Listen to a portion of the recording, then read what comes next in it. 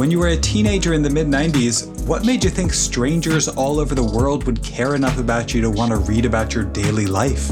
I think the nice thing is when I was 19, I didn't think about whether people cared. I just said, I have this medium, so why don't I see what my stories look like there? And if people are coming for this utility of finding links that they want to traverse, well, maybe they'll accidentally read a poem. And if they want to read a second poem, well, that's on them. The nice thing is because it was essentially, I already had a computer, I already had an internet connection, it was basically free to put up another poem and even more free to put up another poem. And so it didn't matter to put stuff online. And if people wanted to read it, they could.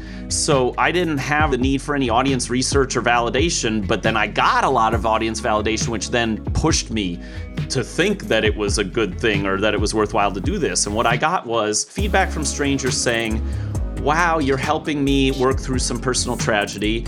Wow, you're being very honest, and that's exciting, and you're very brave.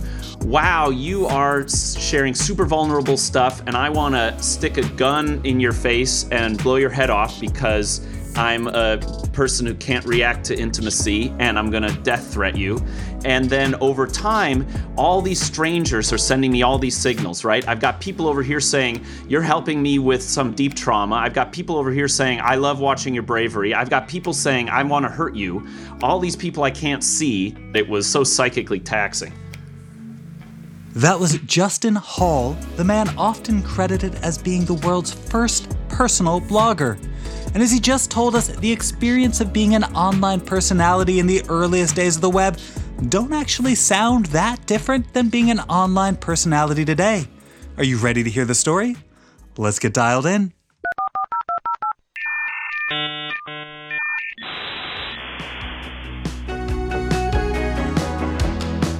Welcome to Webmasters. This is the podcast that explores entrepreneurship by talking with some of the internet's earliest and most impactful innovators. My name is Aaron Dinnan. I teach innovation and entrepreneurship at Duke University. I also study the history of the web with a specific focus on social media. And on this episode, do we have an interesting guest to help us learn more about social media? He is Justin Hall. His website is linksfromtheunderground, links.net. He started it in 1994 as a way of helping people find interesting content online. And remember, this was before web search engines were prevalent or useful. That project eventually evolved into him posting stories about his personal life, and that turned Justin into what we today would describe as an online influencer. Or, as he describes it, I've had the chance to be an early personal publisher on the internet. As you can imagine, the industry of online influencers and content creators has matured a lot since Justin's days. On this episode, we're going to learn what it was like to share your personal life with the world back before anyone had ever really done anything like that. But first, I need to take a minute to thank this podcast's sponsor. Webmasters wouldn't be possible without the support of our sponsor, Latonas. Latonas is a boutique mergers and acquisitions broker that helps people buy and sell cash flow positive internet businesses and digital assets. That includes things like SaaS apps, e-commerce stores, domain portfolios, Amazon FBAs, and yes, content websites like we'll be talking about in this episode. If you have a profitable internet business and you're thinking about selling it, start by contacting the team at Latonas. They've been helping people just like you sell their digital businesses for a long time, and they can help you get the best deal possible for yours. And if you're thinking about buying an internet business, be sure to check out the Latonas website, where you'll find a huge collection of listings for profitable internet businesses you can buy and start running right now. That website is latonas.com, LATONAS.com.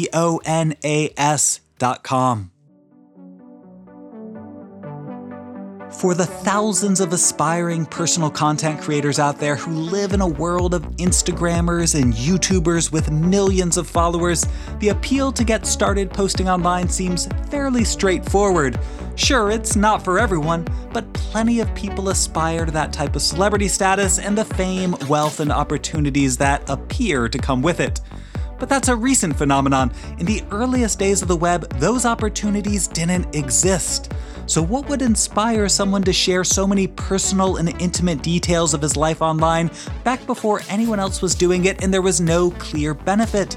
To find the answer to that question, let's start by understanding how Justin first discovered the ability to communicate with other people remotely via computers and why he thought that was valuable.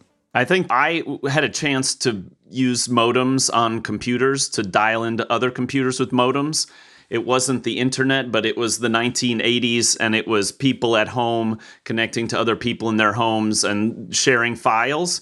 And I had a fabulous experience downloading the Anarchist Cookbook and naughty gifts and all the things that you couldn't find in your, middle school library.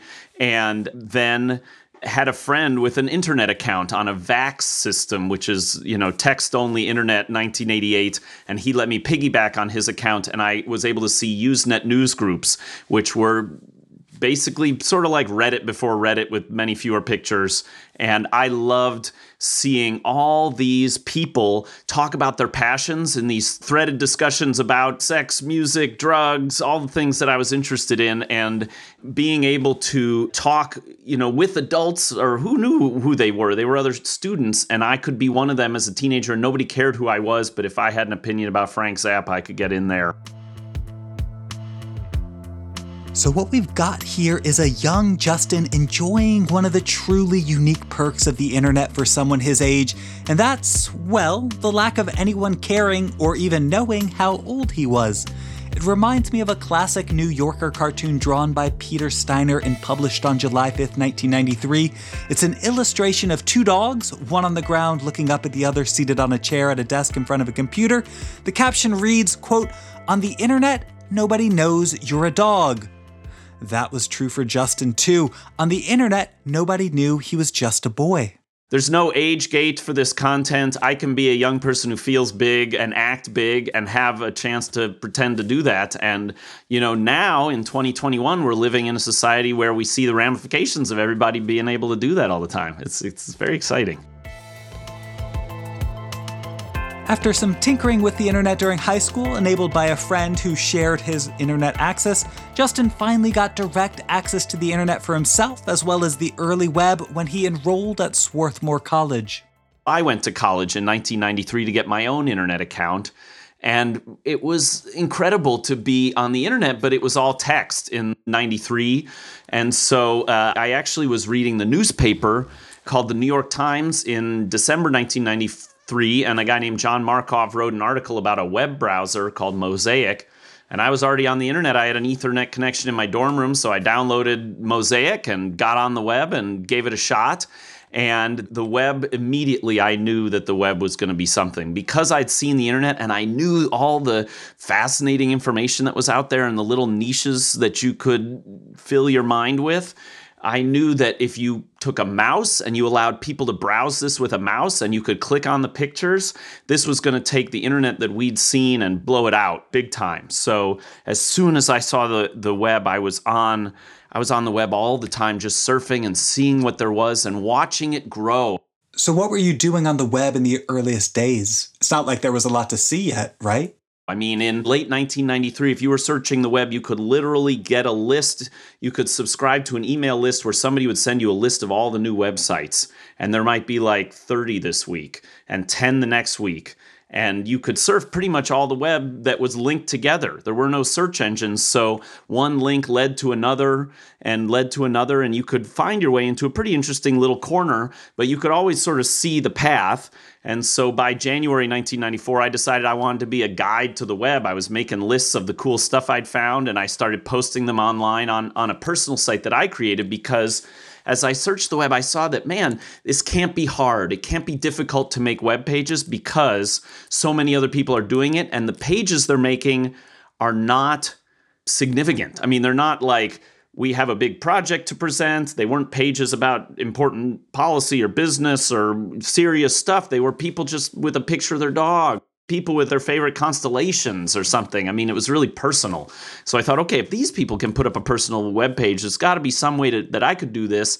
And my personal web page, I called Links from the Underground, because I was collecting the things I liked and providing lists of links. And publishing those lists of links on the web basically changed the course of my life. You mentioned wanting to be a guide on the web. So does that mean you didn't intend to post personal content? You started by curating a collection of interesting links? Yeah, I really started off as a sort of a tour guide saying like, hey, this is my personal page and here are my favorite links.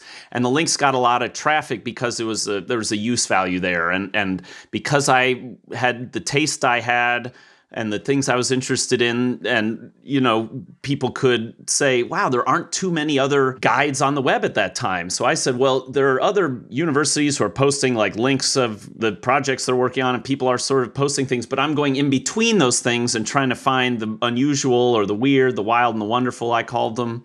The weird, wild, and wonderful of the World Wide Web. So I shared these links, and then it grew and grew, and I had these collection of art links, and a collection of music links, and a collection of sex links, and a collection of drug links, and a collection of Native American art links, and a collection, just all these different sorts of areas where I was curious and doing research and then pulling together resources. This collection of resources around the web would become hugely popular, at least in terms of the 1994 web, which of course wasn't very big. Perhaps not surprisingly, a significant part of the popularity came from the type of content Justin was linking to. Specifically, links from the underground contained very popular collections of links for websites related to pornography and drugs, two vices the web has been enabling since its earliest days. Regardless, the success of Justin's early online presence were enough to kickstart the beginnings of a long career in tech and media. In fact, he used the site as a resume of sorts for pestering his way into a job at Wired magazine. I had seen Wired magazine when I was graduating from high school. The first issue came out, and I said, wow, this magazine, they've got a person on the cover of a computer magazine. This is like they've really figured out how computers can impact culture, right? It's not just like, what's the speed of your motherboard? It's like, what are you going to do with this thing? How's it going to transform us? So I just like hurled myself at Wired magazine. I called them repeatedly for an internship, asked if I could be an intern in editorial, in design, I asked if I could be a custodial intern in the janitorial services team. And then I called a fourth time. I called Wired 4 times. And the fourth time I asked them if I could be an intern on their web team, because I figured they had a web team by early 1994. And they looked at my website. The editor, Julie Peterson, looked at my website on the phone and said, yeah, we'll give you an interview. So I got an internship and then a job at Wired magazine when they were launching the first website with ad banners built by another one of your guests, Craig Kenerick. And we ran the first ad banners. By the way, that website was called hotwired.com. And those first banner ads were created by another Webmasters guest we heard from, Craig Kenerick, back in Webmasters episode number 12. Be sure to check it out. The lasting legacy of hotwired.com was basically that it was the first website with banner ads. It otherwise fizzled thanks in large part to a decision by Wired leadership to run it like a traditional publication rather than take advantage of its being online. I was part of a faction at Wired at that time that said, the people are the content. Let's figure out how to get people on the web to tell us what they're interested in. And then we will be, as editors of the web, we will help sort of curate and call forth the good stuff, the fun stuff, the stuff we believe in. And I think the leadership at Wired, particularly Louis Rossetto, felt like our job is tastemakers. We're not here to curate a million people sending us whatchamacallit. We're going to pick the stuff that we think is important and put it front and center.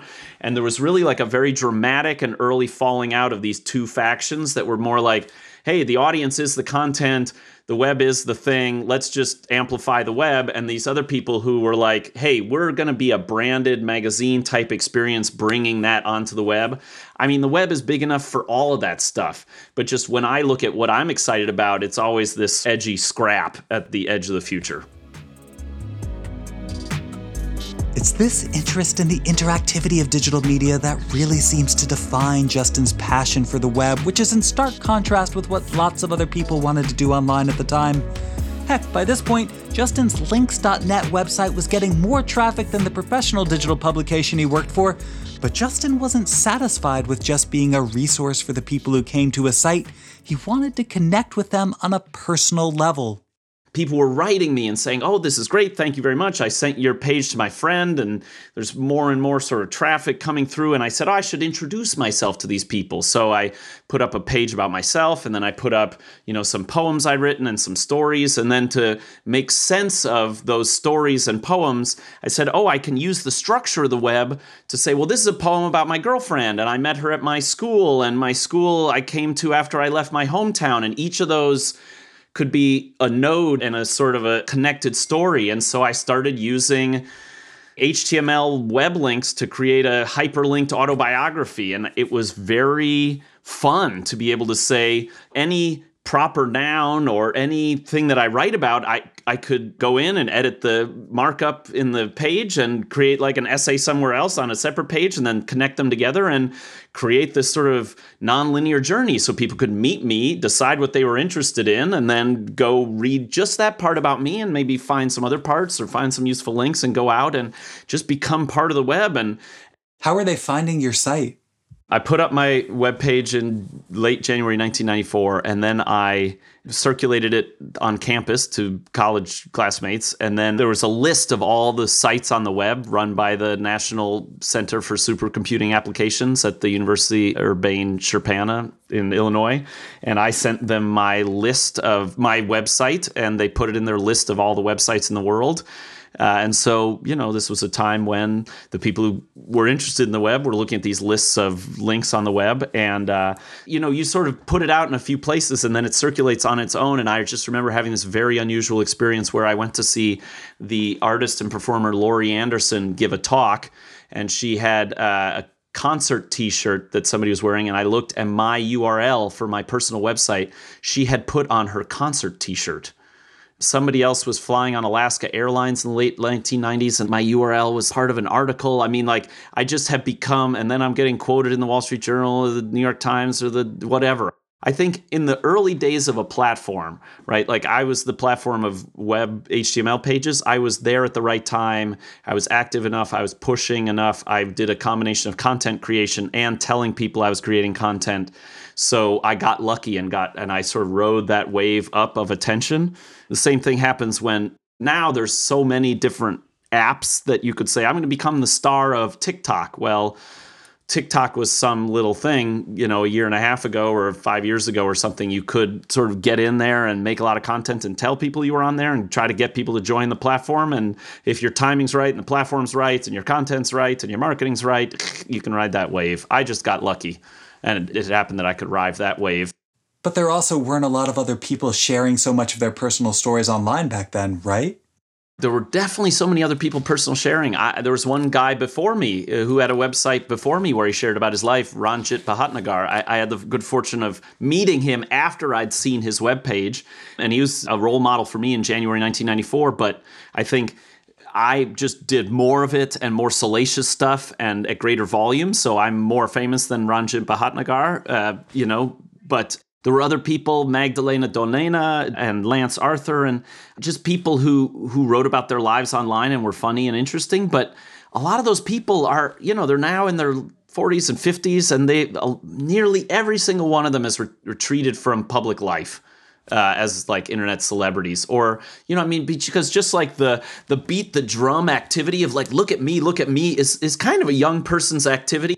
So I think when I followed people in that moment who were also in the personal sharing world, and at that time I wasn't like I'm the first. These are all following after me. It was also like, oh, we're all trying to figure out what this internet thing is. And what kind of things were you publishing as you were experimenting and learning about the internet? In 1996, in January, I started a daily practice of writing on the web every day about my life. And it was like, what happened that day? Who did I meet? What did we do? And writing in public about that stuff and intimate stuff as well. And after a few months, I had all these strangers giving me all this feedback. And then later in 1996, 97, 98, I had all these friends and family coming to me and saying, hey, man, whoa, don't put me in your diary. Don't put me in your story because now all these strangers are looking at me and I'm implicated in you and I don't want to be a part of that and I never asked and what is this and your processing is not my exposure. And, the project of writing on the web was really fun for strangers and totally fine before they invented search engines.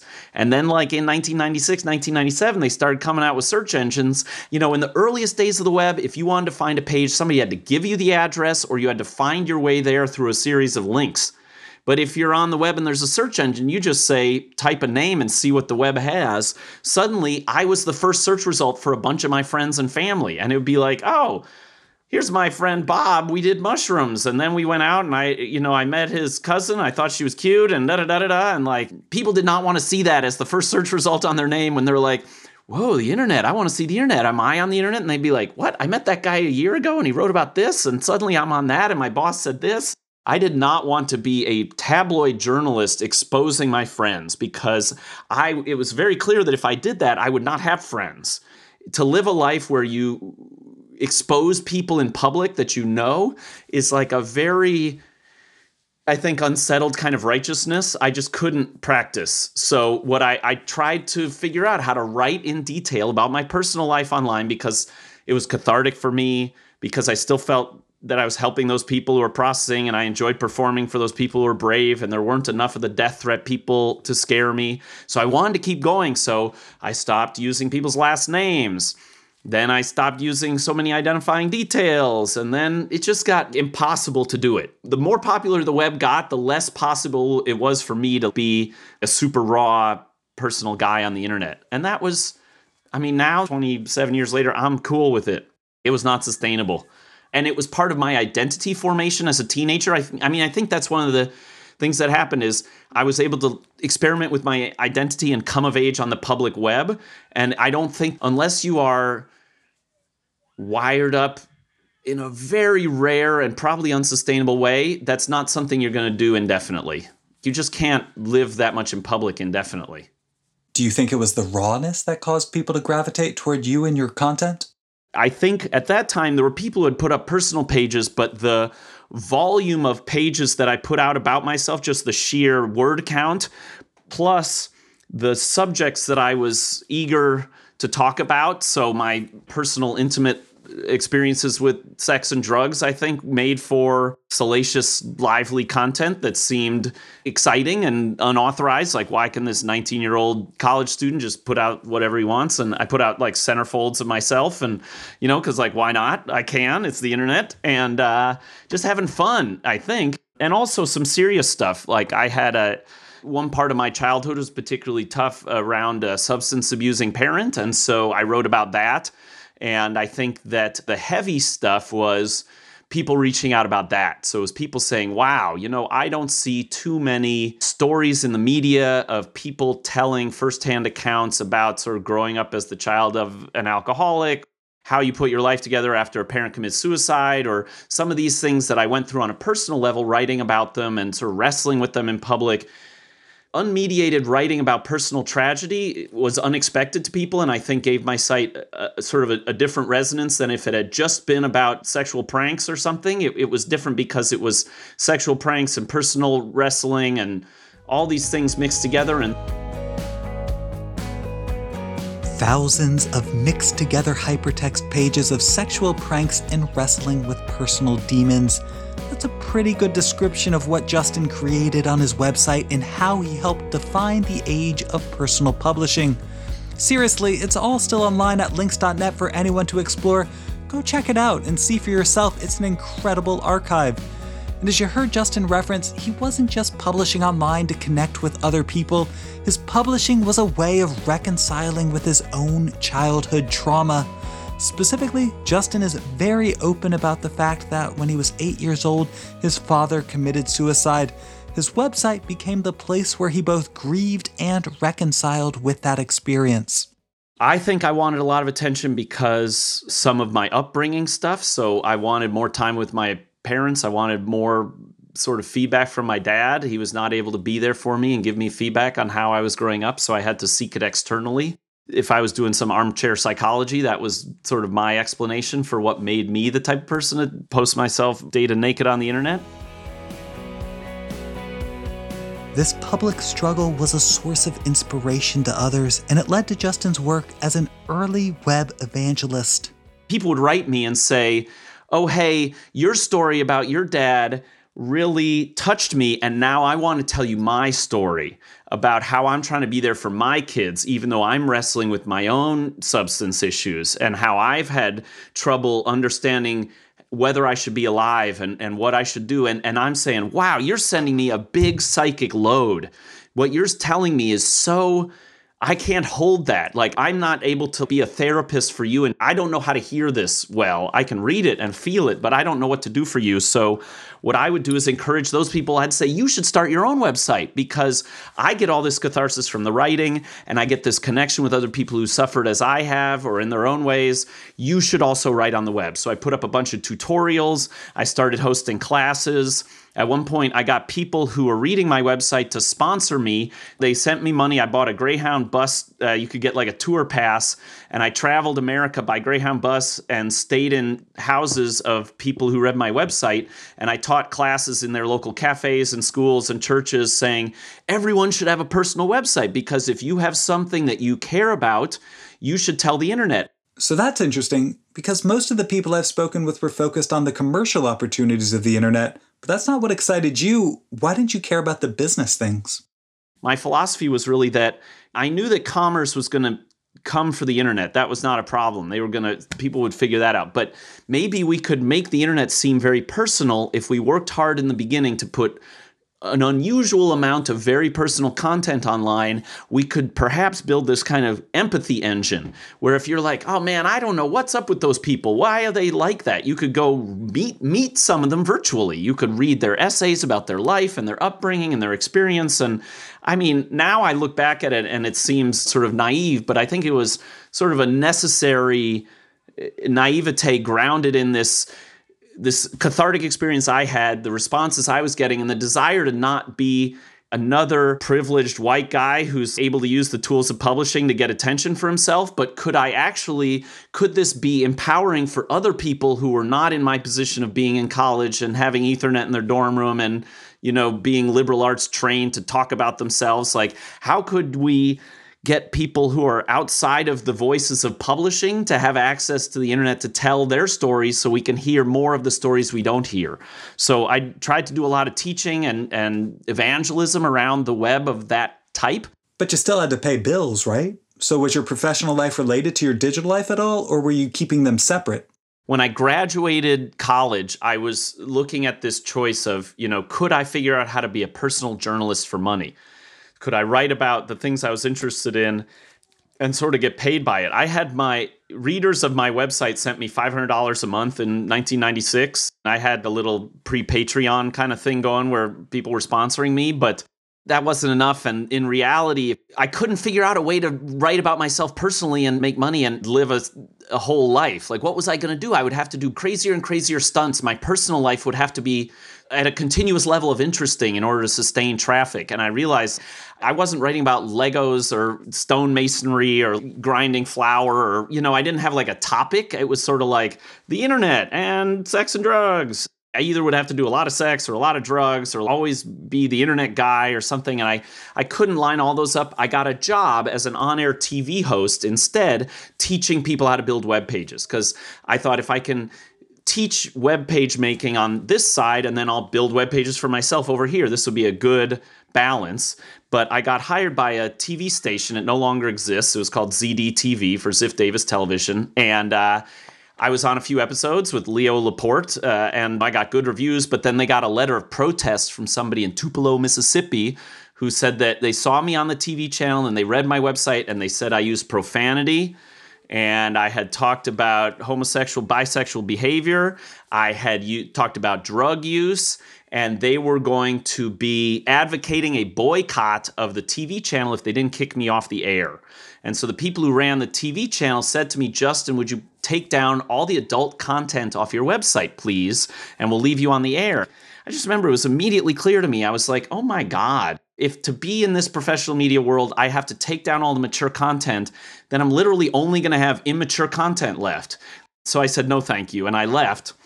and I became a freelance journalist, and I decided to work on video games because I was like, okay, I'll have my personal love of the internet over here, and then I love video games too, but I can make work out of that and write about that. So for me, I had to divorce what I love doing, the personal expression of what I love doing, from the work.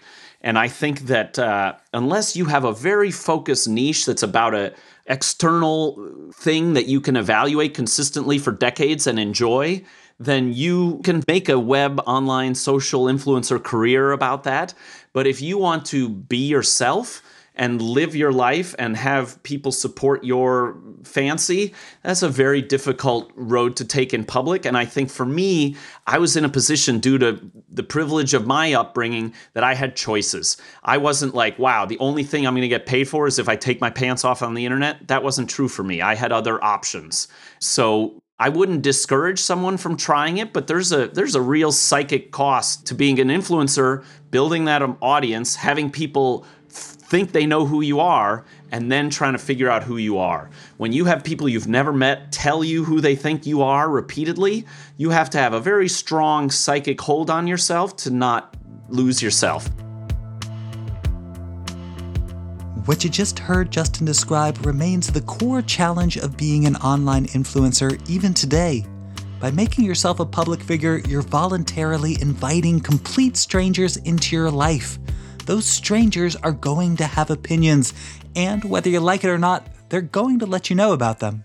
You can think, oh man, it's so easy. I just like going out with my mates and we drink this favorite cider and I'm going to get this cider company to pay me and then I got this car and we'll just be sponsored life. It's all great. I mean, it's a brutal amount of work, and a lot of the work is not just about calling those companies to get them to give you money. It's about telling your users to leave you alone when they want that extra level of detail. I mean, what happened to me is I wrote about my life in some detail, trying to be nice to my friends and family, so not implicate people, so sort of a diminishing level of detail. I did this for about 10 years, and then I met someone I really liked, and felt very compelled by this young woman, and I was going on some dates with her, and I wrote about it on my website, and by this time I now had installed some blogging software called Movable Type, and I was experimenting with blog comments, and people started analyzing and saying, oh, Justin, your relationship with this person reminds me of your interest in this other person, and they would cite pages on my website from like the thousands of pages in my archive. They'd be like, this relationship with this person, this relationship with that person, they both failed because of these behavior traits of yours, and this new relationship you're in is a manifestation of those behavior traits, and it's destined to fail. And I was like, whoa, I just got like textually psychoanalyzed based on my own prior material about something, and they're giving me a bad forecast on the thing I actually care about now. This website is kind of not so great right now. And then I told this woman I was interested in about this, and she's like, I don't want to be on your website. And I thought, okay, if I can't write about the person I like, and if I write about the things I care about and people take them apart and make me feel anxious, I can't do this thing anymore. And I sort of had a personal breakdown as I faced, in January 2005, I was like, oh my God, I can't do this website anymore. I can't be with people I love and be authentic with people I love in person and also tell the world about my emotional bowel movements. I cannot do both of those things. And so I decided to prioritize my in-person relationships and that part of my psychic health. And I cried and recorded myself crying and sort of explained my breakup because I literally had a long history of self-discourse and personal opening and unburdening, and I was wrestling with trying to untangle that. And then, people saw me crying on the web, and now somebody doxed me, published my phone number and my address, and said, look at this pathetic crying faggot, we're going to go get him. And then they doxed the woman I was interested in, and they published her photo and her name and her address. I thought, this is a mess. Why do I want to open my personal life to all these people? So I basically went dark on personal web sharing, married that woman, and then we got divorced, and then I started writing on my personal website again. But in a much different way. Now it's like I write on my personal website a few times a year. It's not every day, and it's very much like I hide who the other people are. So it's really just I'm only accountable for my feelings and the stories that are about me and not putting anyone else at risk or up on stage with me. It's very complicated to live a long, sustained life of integrity on the internet. It is very complicated to live a long, sustained life of integrity on the internet because the currency of the internet is attention. And the things that get the most attention are rarely good things. Since Justin's heyday, we've got endless examples of people struggling with that exact issue. While Justin couldn't have known for sure that would be the case back when he first started publishing online, what makes his story so compelling is that he, as a teenager, had a better sense of what was coming in the future for the web than just about anyone else. And it's because he knew it had all happened before, and it's all going to happen again. Someday you and I will be dead. And maybe this recording will be etched on a gold record, flown out into space, and aliens will listen to this someday, but probably our memories will be wiped from the earth in a couple of decades. And so, we could be sad about that. I think we could recognize that we have a finite amount of time on the earth. So if you really think about death, it really helps understand attention, because if we die, the only thing we have to do is to be alive and do whatever's in front of us, or whatever we choose to put ourselves in front of, or whatever is forced upon us. So when I think about the internet giving us all a chance to totally dissolve our attention into a pool of, there's so much that, if I open up a YouTube or a Twitter or a Facebook, I am immediately offered so many things that could consume my attention for the rest of the day. And so having that ability to both totally immolate ourselves in public or to totally dissolve ourselves into these pools of attention is, I think, the great focus exercise for us as individuals and then as a society.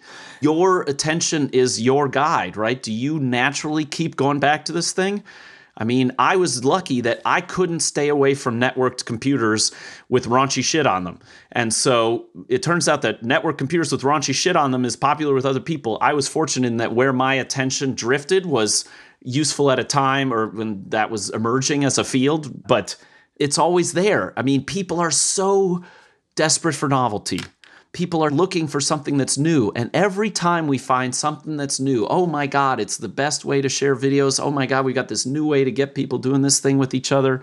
And it all comes back to the same things. So we say, oh my God, we've got all these tools. We're all going to be so connected. We can learn anything we want. And we're still going to be subject to people who are vain or greedy or sad. All those challenges that we have about being angry with ourselves, about being angry with each other, about fighting, about being afraid of people we don't know, about being in love with people we're near, all these things are timeless, and the internet just amplifies them. And so I love thinking about this internet as sort of like an attention exercise for all of us. We have to learn how to do what Howard Rheingold talks about as crap detection, and techniques to sort of understand what our sources are and how we fill our brains on the internet. And as soon as we master all this stuff, we're going to get some telepathy type technology. It's just going to blow it all out again. And then we'll have all the same stuff, and it'll be people just freaking out. And some kid takes their pants off on the internet, and everybody's like, whoa, it's the telepathy with the pants off. It's a crazy story of our times. And it's all just the same stuff. In other words, according to Justin, the technology isn't what really matters. What matters is human nature, and the newest technologies of the day just amplify it. Which of course we know is true. People were doing drugs, taking naked pictures of themselves, managing difficult relationships, and struggling with grief long before the internet. Justin was just the first person to put all those things about himself online. He was definitely not the last.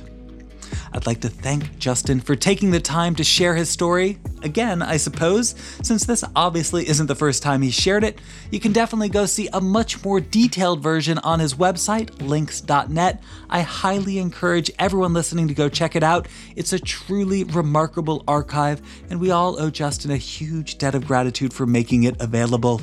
Speaking of gratitude, I also want to thank our sound engineer, Ryan Higgs, for his help with this episode, and I want to thank our sponsor, Latonas, for their support. Remember, if you're interested in buying or selling an internet business, don't forget to check out latonas.com. If you've got any thoughts or questions about this episode, find us on Twitter. We're at WebmastersPod. I'm on Twitter too, at Aaron Dinnan. That's AARONDININ. And if you've got a bit of time, check out everything I've written about startups and entrepreneurship over on Medium.com. You can find my content just by searching my name. My archive isn't quite as extensive or salacious as Justin's, but I think it'll keep you entertained. And before you go, don't forget to subscribe to Webmasters on your podcasting app of choice so you're sure to get the newest episode when it's released. That'll be happening soon, but for now, well, I guess it's time for me to sign off. Goodbye.